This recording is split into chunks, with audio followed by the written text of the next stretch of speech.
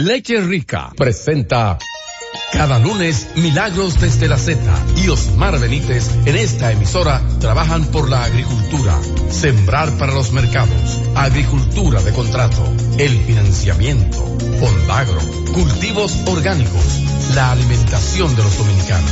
Lunes, 7 de la noche, Osmar Benítez en Milagros desde la Z. Sí, tres cosas, pero... ¡Hey! ¡Saludo! Buenas noches.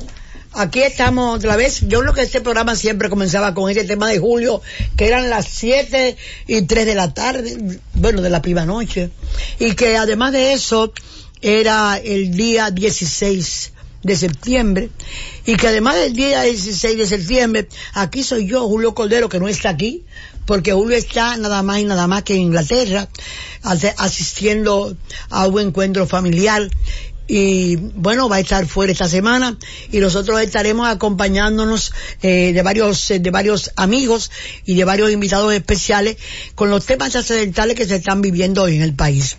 Pero haciendo honor a lo que siempre Julio hace cada vez que inicia el programa, hay que decir lo siguiente, que este fin de semana hubo un ataque por clones, no por clones como los que conocemos aquí, que van en los programas de televisión o en los eventos de drones. Eran drones, pero aviones drones, o sea, aviones no manejados por seres humanos, sino conducidos por la tecnología, desde donde se bombardearon los pozos de petróleo de Arabia Saudí. Y ese bombardeo saca del mercado, me decía por teléfono Julio, a cerca de 8,000 barriles. Se ha producido una situación bastante difícil, que puede encarecer el petróleo. El petróleo hoy está en los mercados a $60, lo que significa una subida que nos puede perjudicar a todos los países que no producimos petróleo. Aunque el presidente Trump ha dicho que ya los Estados Unidos son autosuficientes en términos de petróleo, la verdad que este tipo de atentado no es un atentado contra un país y otro, en las enfrentamientos entre los sectores en que se divide las sectas, en que se divide el mundo árabe, sino es un atentado contra el mundo, porque cuando se encarece el petróleo a esos términos es realmente una cosa bastante preocupante para nosotros los dominicanos y para la humanidad. Los Estados Unidos serán autosuficientes, muy bien, pero van a tener demandas de venta hacia afuera, y eso va también a traerle problemas al mundo. Y ha anunciado a Arabia Saudita que le llevará varias semanas, yo digo que meses, volver a reponer lo que aquellos bombardeos con drones han resultado un asunto grave para la humanidad. La seguridad mundial. Hola, don ministro, ¿cómo está usted? Mi querida doctorísima, ¿cómo está usted? Estoy contento. Tuve un retrasito de 1 minuto que tenía que llegar aquí antes de las 7 para acompañarle como siempre. Lo he hecho en nuestros 10 años y medio, casi 11. Pero usted sabe que una cosa piensa el burro y otra el tráfico. Es que lo apareja. Esos no son los que aparejan el burro. Pero el tráfico. La importación de tantos vehículos fuera de capacidad para Pero competir. hay una información que aprendí en este fin de semana, y es que cada 8 años se ha duplicado el parque vehicular de la República Dominicana. ¿Sabe lo que significa eso? Cada 8 años, en los últimos 40 años. Entonces ha fracasado el intenso trabajo de los trenes, ¿verdad? El metro, los autobuses, la ruta, todo eso. Bueno, usted sabe. Porque a lo mejor yo veo que se ameritaba la compra de más vagones. Sí. Y se ameritaba extender las otras líneas. Porque una línea no es una organización del transporte a través de eso y a través de otras cosas. Porque, por ejemplo, los latinoamericanos hemos conocido en Colombia lo que fue el sistema de transporte de autobuses. El sistema de transporte, que era una combinación de múltiples factores. ¿Usted dónde vi eso yo también, doña Milagro? Que no había metro, sino un sistema de transporte público de autobuses. Yo estudié en Brasil, sí. Hice un posgrado en Brasil, en la ciudad de Curitiba, que fue el modelo de América. El modelo de municipio, de apoyo social, exacto, de modernización. Bueno, ahí yo vi un sistema de transporte urbano de autobuses que no tenía competencia en el mundo. Los colombianos copiaron de Curitiba. Y recuerda que de aquí de Dominicana llegamos a ir gente de nuestros espacios de las alcaldías a ver el modelo colombiano, y alguna gente fueron también a ver el modelo de Curitiba. Entonces, bueno, hoy es lunes. Sí, está Julio está en Inglaterra. Está bueno, nosotros usted y yo vamos a La Guarana, vamos a Villa Tapia, vamos Julio va para Inglaterra.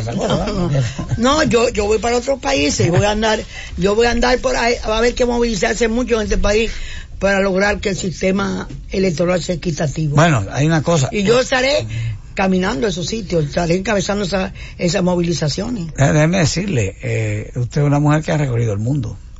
Y volveré a recorrerlo, porque hay que hacerlo siempre para que los dominicanos nos institucionalicemos y vivamos mejor. Así es. Querido, ¿tú tienes nuevas atribuciones, sí o no? Yo tengo hoy que hacer una declaración pública. ¿Cuál es? Cuéntame. Lo primero que quiero decir es que agradezco y valoro en toda su dimensión la oportunidad que me ha brindado usted en su programa Milagros desde la Z. También agradezco y valoro que el propietario de esta emisora,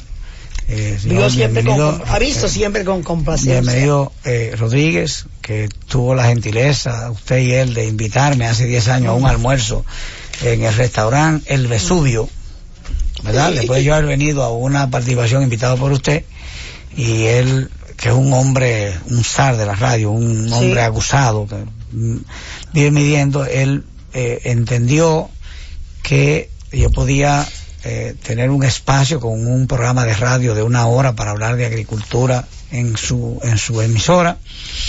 En esa oportunidad que usted misma fue que me invitó a ese almuerzo, yo le dije, miren, yo le agradezco mucho ese espacio que me decía que lo hiciéramos los sábados, pero si doña Milagro está de acuerdo y a usted le parece bien, yo pudiera venir 1 hora a la semana, y ahí acordamos ya hace casi 11 años eso. Ahora en octubre cumplimos 11 años.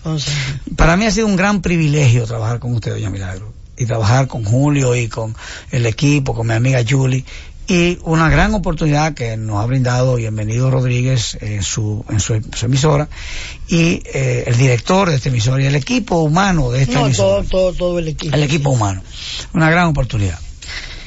Y lo he hecho siempre con el corazón en las manos, siempre lo he hecho de manera con la agricultura del corazón, desinteresado, o sea, siempre compartiendo con los agricultores del país dónde están las oportunidades, dónde están los negocios, dónde hay un espacio para que este país pueda avanzar en los negocios. Toda la vida he mantenido una posición neutral, siempre procurando los mejores intereses de los agricultores de la República Dominicana. Pero ahora, usted me ha hecho una pregunta y yo tengo que hacer una declaración. Yo quiero dejar aquí, en este espacio, muy claro de que me siento honrado de trabajar con usted, y que hoy, por usted, por su investidura, por su persona, tengo que decir lo siguiente. A partir de este momento, asumo el compromiso de respaldar la candidatura o la precandidatura de Gonzalo Castillo como precandidato a la presidencia en el Partido de la Liberación Dominicana, en la competencia interna que tienen en ese partido, y que lo he decidido hacer por las razones que quiero explicar a continuación. En primer lugar, yo no soy político. Nunca he estado registrado en ningún partido político. De hecho, yo en este momento no estoy registrado en ningún partido político. Yo he sido una persona que me entiendo y soy amigo de todos los políticos de este país. Mi relación de amistad con todos los líderes de los partidos políticos es conocida y creo que cada uno de ellos ha hecho su aporte, hace su aporte al país, a la democracia del país. Ahora, ¿por qué he decidido tomar esta decisión? Lo primero es que mi vida entera la he guiado con 3 principios que son los que me orientan. Lo primero es la gratitud. Yo soy agradecido. Soy agradecido de la vida, soy agradecido de Dios. Todos los días doy gracias a Dios por la familia, por mis hijos, por mis amigos, por mis hermanos. Eso es lo primero. O sea, la gratitud es para mí un principio no negociable. Lo segundo que tengo que decir es lealtad. Yo soy leal a mis amigos, yo soy leal a Milagros Ortiz Bosch. Y eso nadie me lo puede conculcar. Nadie. Porque yo soy leal al afecto, al cariño, al apoyo que Milagros Ortiz Bosch me ha dado. Pero igual soy leal a todos mis amigos en eso. Y lo tercero es la solidaridad. Me gusta, aprendí de mi abuelo que hay que ser solidario. Y por eso mi trabajo con los agricultores es un trabajo solidario, es un trabajo de identificación, de pasión, que lo siento y lo creo porque ellos, los agricultores, tienen un rol tan importante de jugar en la vida dominicana, en la alimentación de este pueblo, y que muchos de ellos no han tenido el espacio para avanzar, y por eso creo que hay que contribuir con ellos, hay que apoyarlos. Entonces, he tomado esta decisión, primero, porque por gratitud al presidente Danilo Medina. El presidente Medina me ha pedido que respalde su política de gobierno, me ofreció ser ministro de Agricultura. He sido ministro de Agricultura por 1 año y 4 meses en este momento, y yo puedo decirlo hoy que en el espacio que tenemos he recibido todo el respaldo del presidente para impulsar cambios en la agricultura, cambios que tenían años, 30, 40, 50 años que no se daban. Y lo hemos estado haciendo con amor, con pasión, con identificación. Yo quiero decir lo siguiente: yo no fui al Ministerio de Agricultura a enriquecerme o a beneficiarme del poder, de lo que es el símbolo del poder. Yo soy una persona que no he cambiado en nada mi forma de ser. Entro como cualquier ciudadano, como cualquier empleado de agricultura, saludo a todo el mundo, trabajo con todo el mundo, con lo chiquito, lo de abajo, lo del medio, lo de arriba, lo del lado. Fui a esa posición porque desde ahí puedo ayudar más a los agricultores, apoyarlos más, para tener una mejor vida, porque un pobre de la zona rural es 22 veces más pobre que un pobre de la zona urbana. Entonces, esa es una oportunidad que me brindó el presidente Medina, y se lo agradezco. Entonces me ha pedido que apoye a una propuesta de Gonzalo Castillo, que seguiría una línea en el sector agropecuario parecida al del presidente Medina. Como yo soy actor fundamental en la política agrícola del presidente Medina, entonces Gonzalo Castillo, él como persona, me ha pedido que yo asuma la responsabilidad de prepararle su plataforma para el sector agropecuario, que sería, tomando el principio de la política que hemos llevado en el gobierno con el presidente Medina, ampliar, hacerlo más inclusivo, más grande, ampliar los programas que hemos venido llevando. Entonces me ha pedido que le ayude a elaborar esa estrategia, esa propuesta que sería su plataforma de gobierno.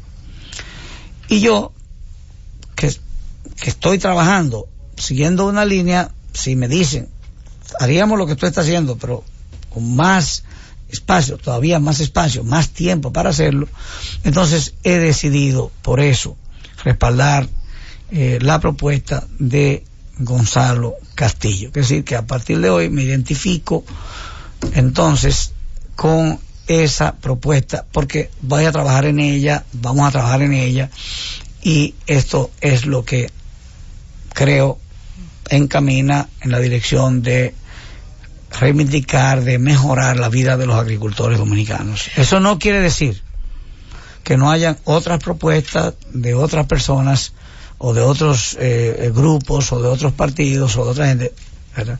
Pero eso tampoco quiere decir que de repente ahora yo soy un militante político. No lo soy. Yo soy un técnico que trabaja en un gobierno que tiene una posición política, porque ser ministro es una posición política, pero yo no soy político partidario. Tenemos que hacer una pausa. Y yo creo que nunca el pueblo dominicano va a quedar satisfecho de un programa como este, en la que los principios se discutan y se expresen con el respeto, con la solidaridad con que necesitamos ver una patria como que hay que construirla. Así que esa es tu opinión, yo te voy a decir la mía y venimos en un minuto. Enseguida volvemos. Milagros desde la Z. Milagros desde la Z. Sí, ya.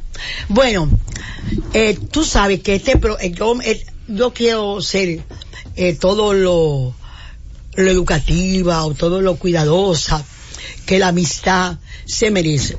Primero, aquí llamó una vez un periodista muy querido por nosotros, tanto por Omar, pero muy, muy, muy por mí, a decir, ustedes son un ejemplo de lo que es la democracia. Yo recuerdo eso. Eso fue así. Y lo vamos a seguir siendo. Pero yo también tengo mi idea. El problema que tiene esta cosa es que, desde el punto de vista de la democracia es igualdad de oportunidades. La igualdad es un sistema político que no coloque una parte de sus fuerzas alrededor de una bandera o de una candidatura, vamos a hablar de candidatura, porque un gobierno tiene la obligación de colocar su fuerza en lo que cree que va a hacer, pero yo hablo de candidatura, estamos en un proceso electoral. Yo he leído todos los informes de las comisiones que han pasado de la OEA, los tengo ahí, del 2004, 2006, todo, en lo que la principal denuncia es el uso de la fuerza del Estado, los recursos del Estado, alrededor en beneficio de la candidatura de gobierno. Y eso le hace daño a la democracia dominicana. También así que viola una ley. Y entonces a un amigo como tú, que quiero tanto, de repente lo veo que puede estar envuelto en una violación de la ley. Porque los políticos, los dirigentes políticos, eso que tú nunca has sido, no te has llevado a conocer a lo que puede conducir la búsqueda del poder a los seres humanos. ¿Y qué pasa? Que esta amiga tuya ha vivido siempre andando porque se cumple la ley para todos iguales. Por eso tú eres un igual aquí, cualquiera que sean tus ideas políticas en cualquier momento, porque ese eres tú y ese es tu derecho.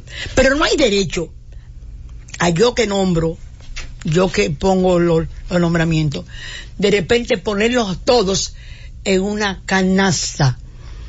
Y no digo, eso está en contra de las cosas en las que yo creo, Omar. ¿Y cómo no decírtelo a ti de esta manera tan diáfana, tan directa? Porque es lo que yo creo. Y es lo que yo creo que le hace bien a la democracia dominicana.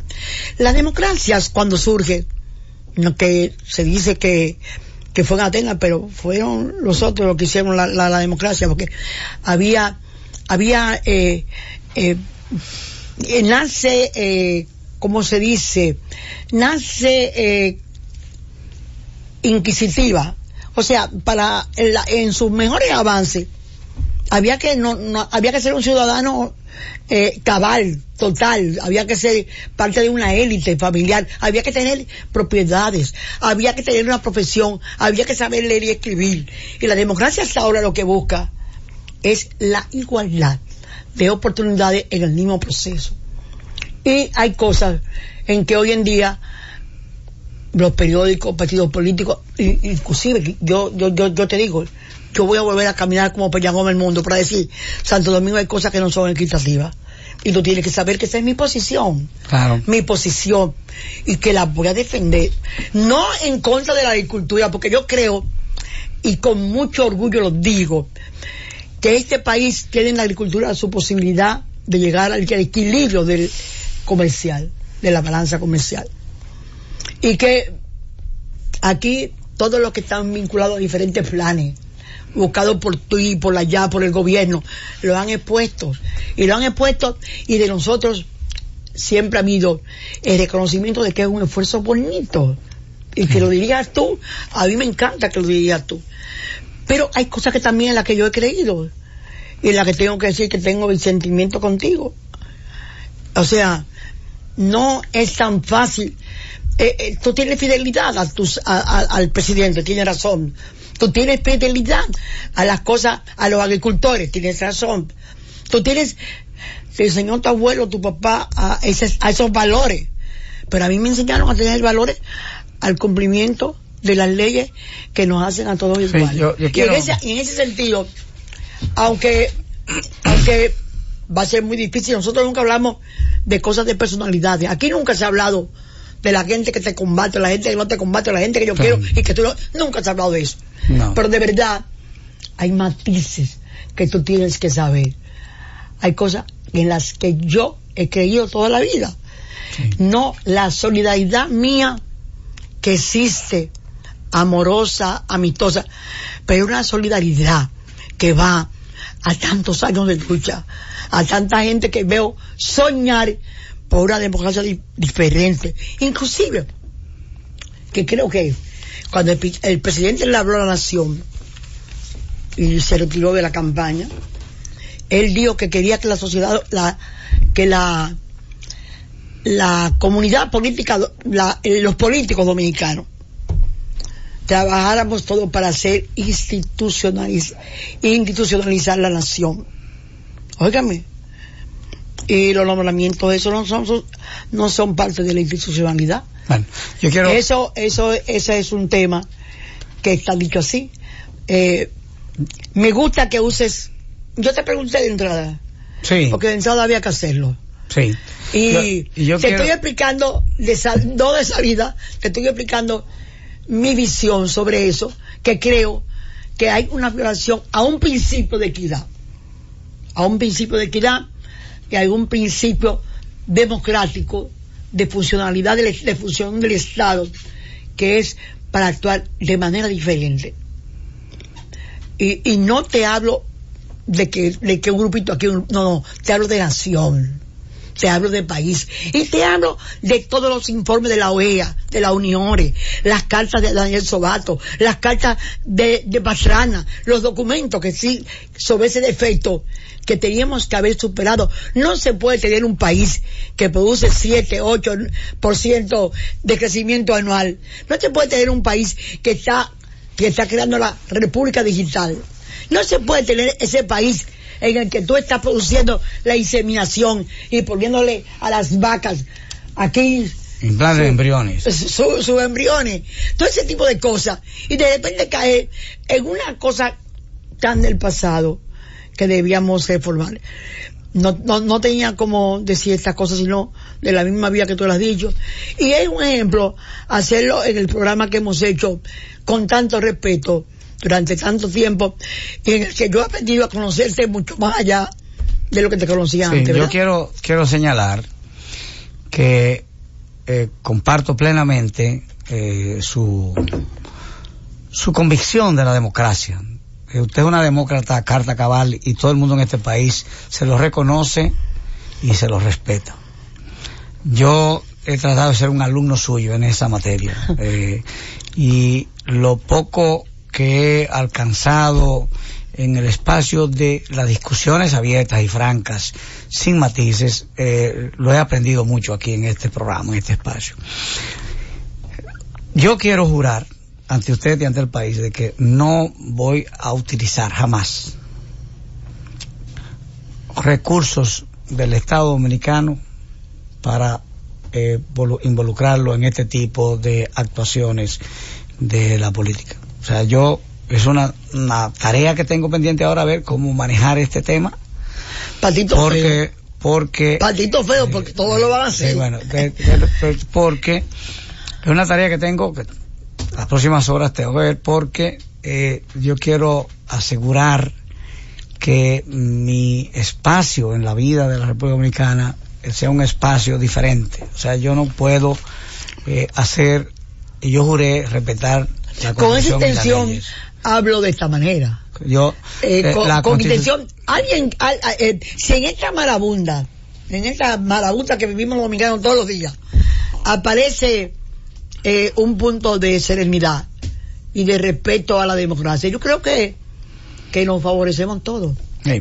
Pero yo quiero decir eso porque no va con mi forma de ser hacer lo que es incorrecto. Yo juré respetar la Constitución y las leyes del país, y por eso creo que es importante que analizar todas las aristas de esta decisión y ver cómo puedo hacer mi labor de apoyo o mi labor de diseño de una política que es parte de tu tiempo, de los tiempos de ministro, sin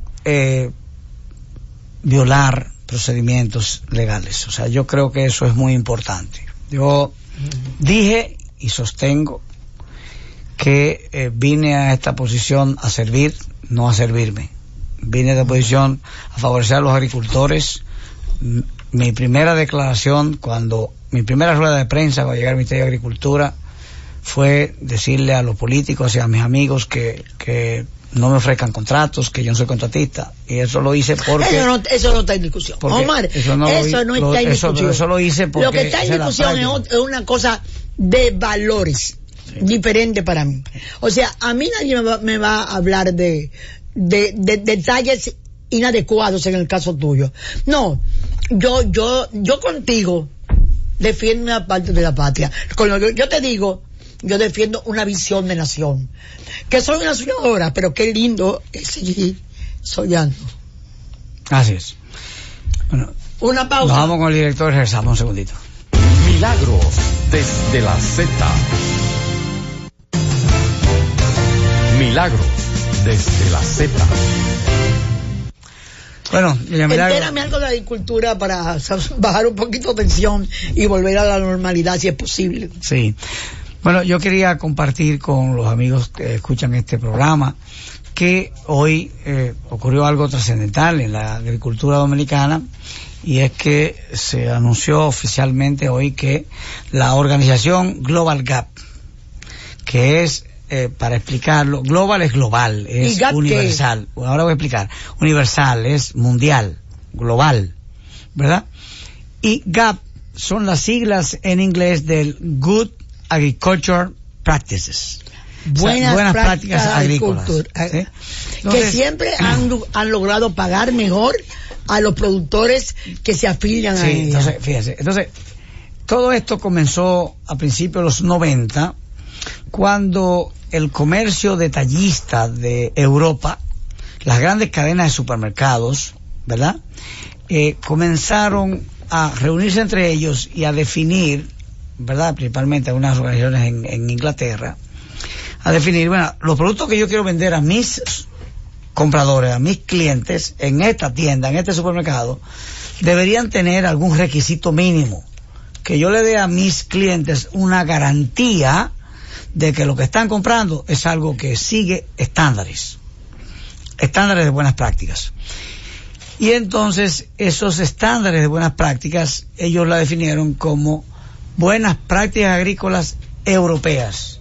Entonces Eurogaps, o sea, fueron las primeras líneas generales de exigencia de buenas prácticas. Tú querías vender en el supermercado Sainsbury en Inglaterra, tú tienes que seguir estas buenas prácticas. Entonces ellos diseñaron un protocolo, buscaron especialistas del mundo, ¿qué es una buena práctica, cómo sembrar, cómo tratar el suelo, cómo tratar el agua, cómo tratar el bosque, los nutrientes, o sea, los nutrientes, cómo manejar el programa de fertilización, enfermedades y plagas, cómo usar adecuadamente los plaguicidas, si lo vas a usar, esas prácticas de inocuidad, de manipulación del alimento después que tú lo cosechas.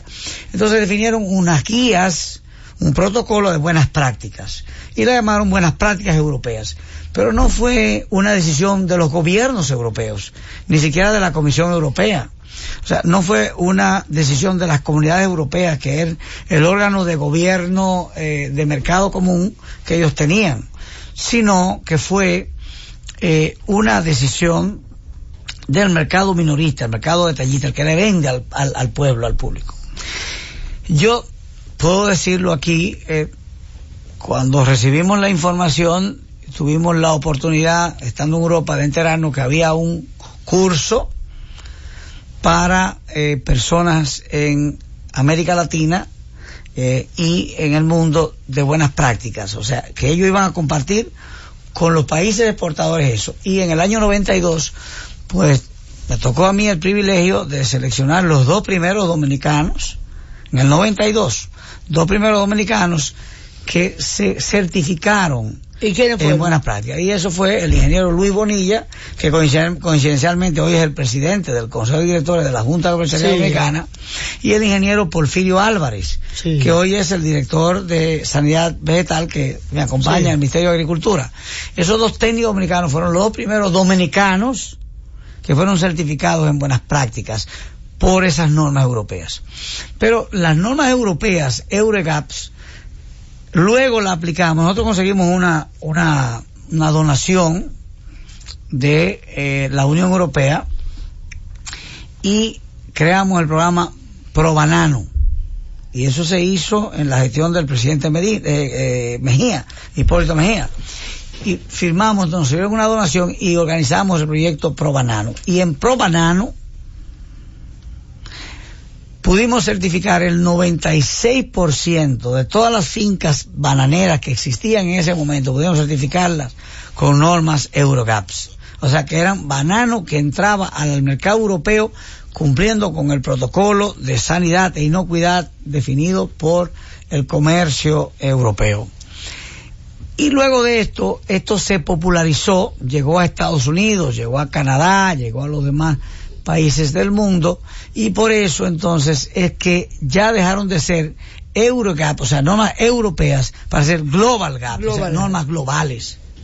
Y entonces un hermoso proceso. Eso, los países desarrollados, que son nuestros mercados destino, donde enviamos nuestros productos, esos países de repente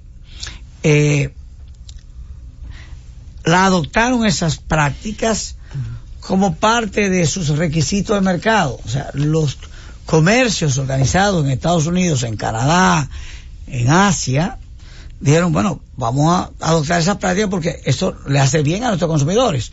Y entonces se acepta Global Gap. Entonces surge la organización Global Gap, que es una organización que tiene presencia en el mundo entero, porque en los principales mercados, si tú no tienes por lo menos la certificación Global Gap, pues es muy difícil tú puedes entrar a un mercado de un país desarrollado. Porque, ¿qué es lo que esas prácticas globales, de buenas prácticas globales para la agricultura? Es asegurarte que tú le das un uso adecuado al suelo donde tú vas a cultivar. O sea, tú cuidas el suelo, conserva el suelo y conserva toda su flora microbiana. Todo lo que, porque el suelo es un organismo vivo, el suelo tiene una serie de sistemas vivos, de microorganismos, que son los que mantienen esa riqueza del suelo, ¿verdad? Que tú haces uso adecuado del agua, de riego, que tú no desperdicies el agua, que tú además, cuando estás hablando de huella hídrica, tú usas el agua de manera consciente y de manera eficiente, o sea, no desperdicias el agua.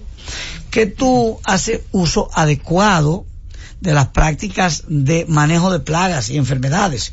No es agarrar una bomba de mochila y echarle veneno.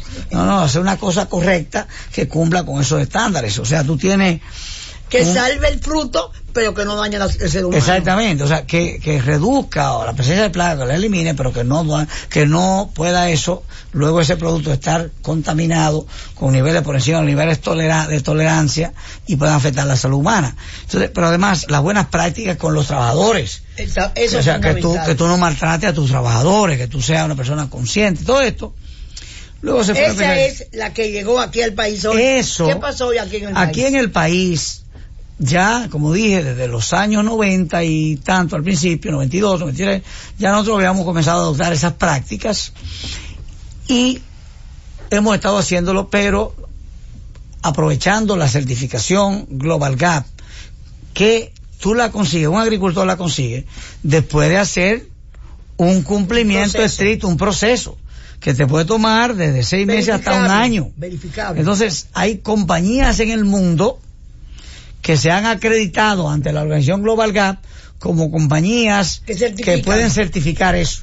Entonces, tú contratas a esas compañías. Aquí hay una gran cantidad de compañías certificadoras que son las que tú contratas, y eso te puede costar $2,000, pero te puede costar hasta $10,000 para tú certificarte Global Gap. Pero esa compañía no te va a certificar si no confirma o comprueba que tú te estás siguiendo el protocolo Global Gap.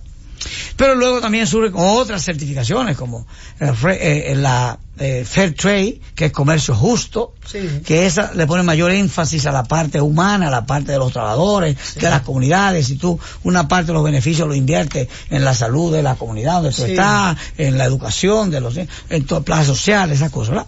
También existen otras como por ejemplo la Rainforest Alliance, que es el que toma en cuenta. Esos son los aspectos que tienen que ver con medioambiental, la flora, la fauna. La radicalización ideológica no entiende los avances con que las sociedades industrializadas han tratado de mediar o de resolver los problemas de injusticia social que había entre lo que se llamó en aquella época el proletariado. Y los pobres, la gente, los pobres. O sea, las sociedades organizadas, tienen organizaciones de consumidores que se preocupan por eso. Y fíjate que están dispuestos a pagarte. Equidad. Fair Trade. O sea, tú te estás certificado comercio justo. Te dan $2 y $3 y $4 más por una caja de un bien si tú le aseguras que tú estás tratando bien a tus trabajadores. Entonces, ¿qué pasa? Vuelvo a todas estas certificaciones, vuelvo entonces a la más importante, que es la más global, que es Global Gap. Pues Global Gap, a pesar de que está trabajando en el país por mucho tiempo, la organización... Hay que crear una global democracia. Exacto, sí, democracia global. Hay que crear una global democracia. Ya existen alguna por ahí. Entonces, ¿qué pasa? Esa organización Global Gap, después de trabajar más de un año con la Junta Empresarial Dominicana, decidió seleccionar a la más grande organización de productores y empresarios agrícolas del país. ¿Cuál? Que es la Junta Empresarial Dominicana. Seleccionarla como lo que llaman en inglés el country partner, es el socio local. El socio local. El socio local. Y a través de esta organización, la Junta Empresarial Dominicana, van ahora a entrenar técnicos de la Junta Empresarial Dominicana y van para prepararlo como auditores. Los auditores de Global Gap que pudieran también ser certificadores. Pero además, en esta alianza se está trabajando en un Global Gap RD que trabajaría con la Junta Empresarial Dominicana. ¿Qué tiene que ver la dama que está allí? Y aquí hoy hemos tenido gente de varios países que han venido con Global Gap en un ejercicio de 3 días que se llama Los expertos en tu territorio, los expertos en tu finca. Entonces, durante 3 días hay talleres que son la discusión teórica y luego ya están yendo para el campo también para irle enseñando al agricultor en su finca esas prácticas. Yo tuve la oportunidad en la condición de funcionario responsable de la política agrícola, porque como gobierno yo propuse que el Ministerio de Agricultura patrocinara la certificación de Global Gap a 500 nuevos exportadores. Eso lo dije yo aquí. Sí, yo lo decía antes de ser ministro, antes de ser ministro, y ahora que tengo la oportunidad, pues, que el gobierno le cubra el costo a pequeños agricultores. Son pequeños agricultores que no tienen para pagar $2,000, o $3,000, o $4,000, o $5,000, o $8,000, que con fondos públicos se le cubra el costo de certificar esos 500 nuevos exportadores, con lo cual una primera certificación, después que el hombre comience a exportar o la mujer comience a exportar, que esté generando divisas, bueno, ya porque eso hay que renovarlo anualmente, entonces ya él pueda pagarlo. Entonces en esa tarea estamos, y por eso nosotros fuimos y dijimos que contentos nos sentíamos de que se haya dado esta alianza entre Global Gap y la Junta Comercial Dominicana. Y aquí está Ivonne García, que es nuestra directora adjunta de la Junta Comercial Dominicana, que ha venido acompañándome aquí para que podamos pues compartir eso. Todo el mundo sabe que Ivonne es mi amiga, mi hermana, que ha venido muchas veces a este programa. Que es una invitada casi permanente aquí en el programa. Y por eso es algo nuevo que ha ocurrido en la República Dominicana en el día de hoy. Quería compartir eso con los amigos oyentes. Vámonos con el director y regresamos en un segundito. Tenemos que empezar para allá, sí. Milagros desde la Z. Milagros desde la Z. Estamos de regreso y está aquí Ivonne García, esa adjunta de la YAC, ¿verdad? Cuéntanos ahora. Sí, bueno, para contarles que participamos en representación de la Junta Agroempresarial Dominicana a la reunión anual mundial que celebra Global Gap. El año pasado, en noviembre, estuvimos en Perú y tuvimos la oportunidad no solamente de compartir toda la tecnología, la trazabilidad que implica ser certificado Global Gap, sino también que pudimos visitar fincas y centros de empaque para la exportación, donde rigurosamente se lleva a cabo toda la verificación de que los procesos se cumplen a cabalidad para la exportación.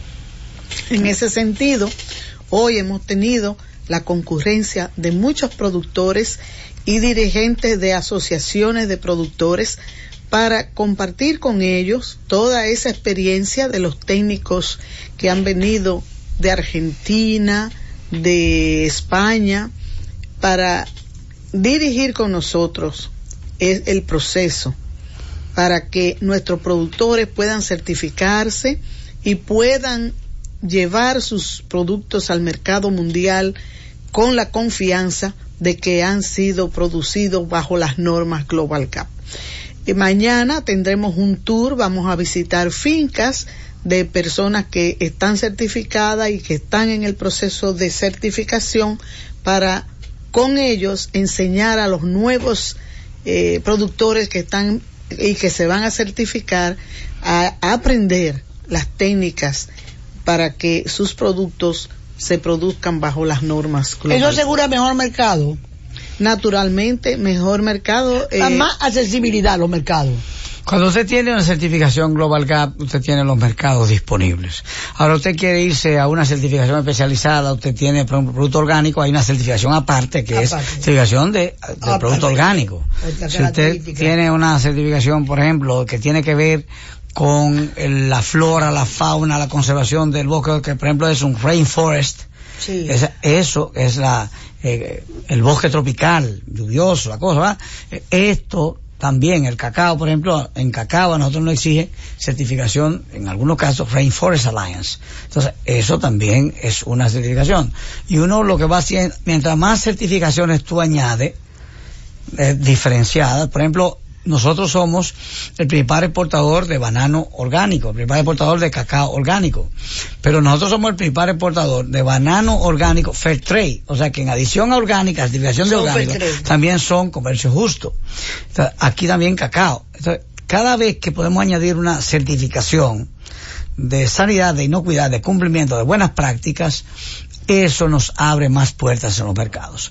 República Dominicana tiene un potencial enorme, porque República Dominicana puede duplicar. Hemos dicho y sostenemos que si nosotros nos ponemos a una, en 5 años República Dominicana puede duplicar sus exportaciones. Ahora mismo nosotros estamos exportando por encima de los 2.229 millones de dólares. Estamos exportando. Eso exportamos el año pasado. Pero si nosotros nos ponemos todos en la misma dirección, podemos llegar a 4.000 millones de dólares solamente de bienes de origen agropecuario. Para ello se necesitan dos cosas. Primero, una alianza público-privada, donde el gobierno se concentra en apoyar a la gente, que es la que produce. El gobierno no produce nada. El gobierno lo que hace es facilitar el trabajo de los productores y son ellos los que generan riqueza. Entonces, en esa alianza público-privada nosotros podemos llegar a duplicar las exportaciones del país. Y el potencial está en que somos un país tropical, un país que está ubicado entre el trópico de Cáncer y el trópico de Capricornio, y nosotros, estando en ese espacio, podemos desarrollar muchos productos tropicales que son la demanda, que es el interés de los países desarrollados. La gente que tiene capacidad de compra en esos países desarrollados, gente que tiene dinero, tiene un ingreso per cápita alto, gente que tiene buenos ingresos, pues lo tienen todo. Entonces lo que quieren es probar lo que es tropical, lo que es raro, lo que es nuevo, lo que es motivador. Y por eso, las frutas tropicales, los mangos, la piña, el banano. Por ejemplo, ahora estamos en tiempo de limoncillo, de quenepa. Ya hoy me trajeron un saquito de limoncillo, me trajo un amigo mío azuano, ¿verdad? Que está por aquí conmigo. Bueno. Se llama Raimundo Ramírez. Entonces, eso, aunque la quenepa, el limoncillo, se vende. El anón se vende, el mamón se vende, el limón agrio se vende, el limón criollo, el chiquitico, se vende, la naranja agria, todo esto se vende. Hemos tenido, estamos llegando al final del programa. Están haciendo señas de allá. Yo he tenido la satisfacción de decir que hemos hablado de lo que teníamos que hablar.